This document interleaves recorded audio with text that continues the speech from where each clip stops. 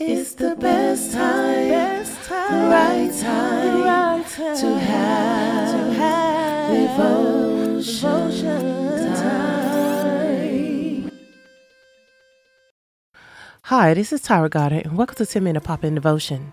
Today's devotion is titled, Jesus Chose His Words Carefully. When he hung on the cross, suffering through a horrific punishment he did nothing to deserve, he didn't waste his final breaths. He spoke words that echoed throughout eternity, forever shaping the way we view and receive his sacrifice. In Luke 23, verse 34, records the first of the 7 final sayings of Jesus on the cross. Father, forgive them, for they do not know what they are doing. Just 5 days earlier, on what many now call Palm Sunday, people crowded the streets of Jerusalem, welcoming Jesus to the cries of Hosanna, Hosanna in the highest. Days later, he looked down on another crowd at the foot of his cross, harshly shouting, "Crucify him." His response to their outcry was the opposite of what many of us might have done. Jesus asked God to have mercy. Father, forgive them, for they do not know what they are doing.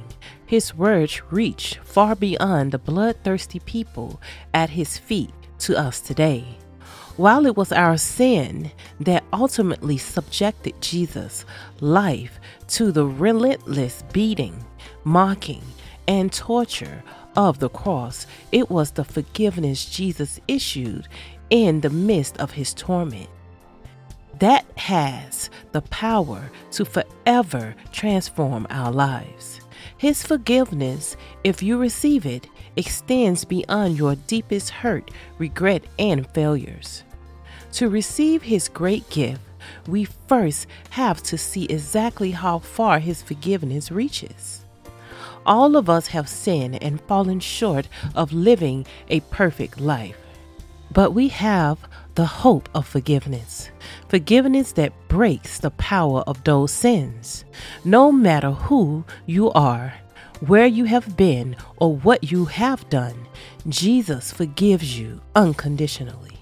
Jesus, give us the perspective today to see the full intent of your forgiveness. Forgive us for the times that we have unknowingly and knowingly sinned against you.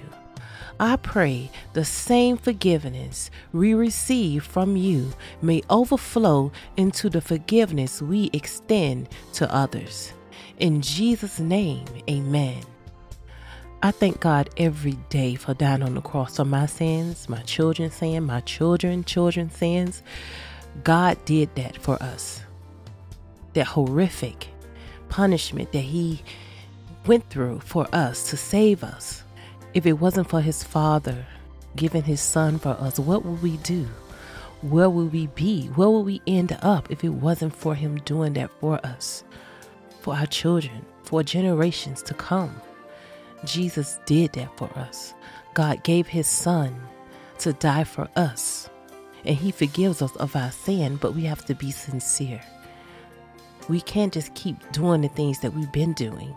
We have to be able to want to change from our ways and actually mean it when we pray and talk to God and say to him, Lord, forgive me for what I have done. Lord, I messed up. Lord, I want to continue down this road. God will help you through that. He will. I'm a living witness that he will. God can change anything, but you got to allow him to do it. You got to be willing to open up your mind and your heart to him, to change, to want to be like brand new, to be reborn again.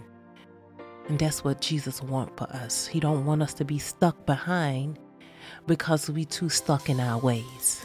We have to give it all to him because his ways are not our ways and his thoughts are not our thoughts. We have to give it all to him and leave it right at his feet.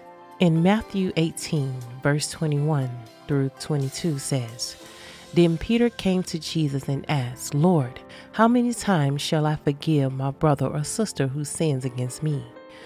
up to 7 times? Jesus answered, I'll tell you, not 7 times, but 77 times. Lord, help us to be forgiving like you. Help us to have a heart to forgive, because forgiveness is not for the person, it's for us to be set free. Lord, thank you for your love and for your grace. Amen. Come back again for your 10-minute pop-in devotions with Tara Goddard. It's the best time, the right time to have